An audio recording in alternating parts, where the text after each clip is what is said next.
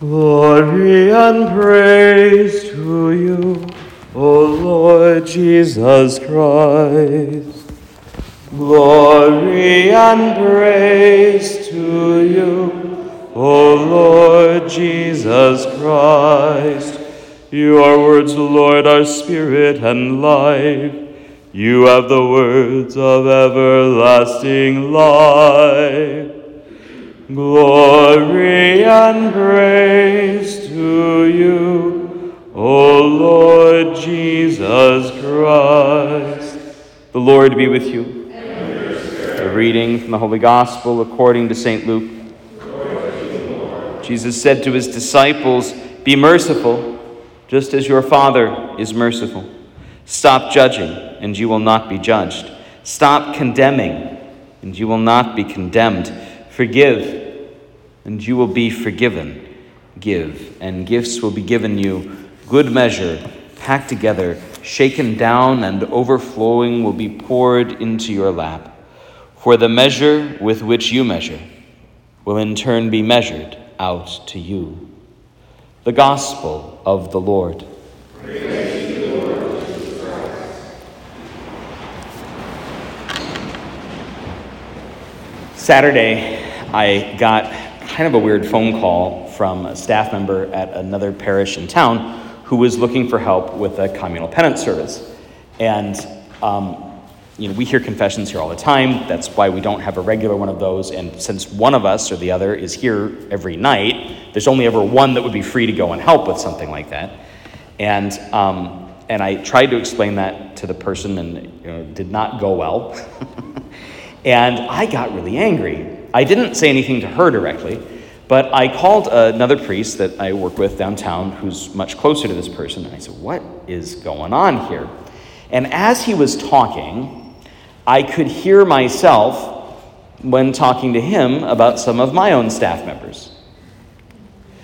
We're willing to make excuses for those that we love.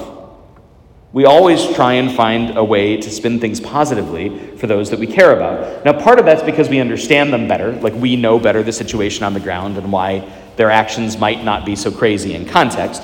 But part of it is just because we like them better. It is possible for me to like someone I know well better than someone I don't know at all. And so we naturally sort of revert there.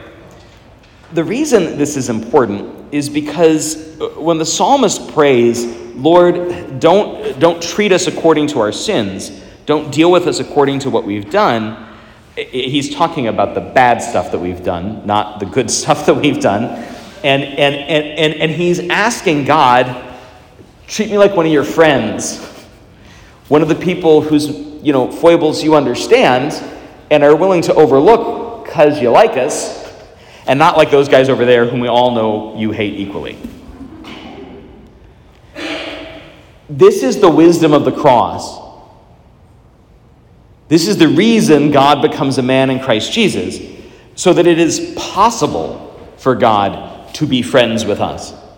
He has first to befriend us, really and personally.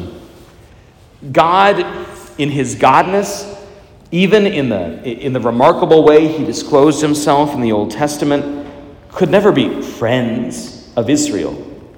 Even Moses, to veil his sight. That's not what happens here. The veil is rent in two. The chasm between heaven and earth is healed in the person of Jesus.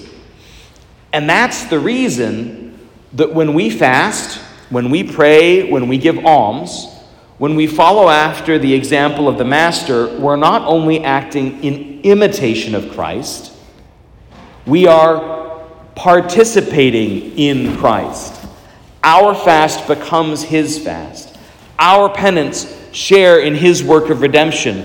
Our prayers are united with his one perfect prayer on the cross and made present again on the altar.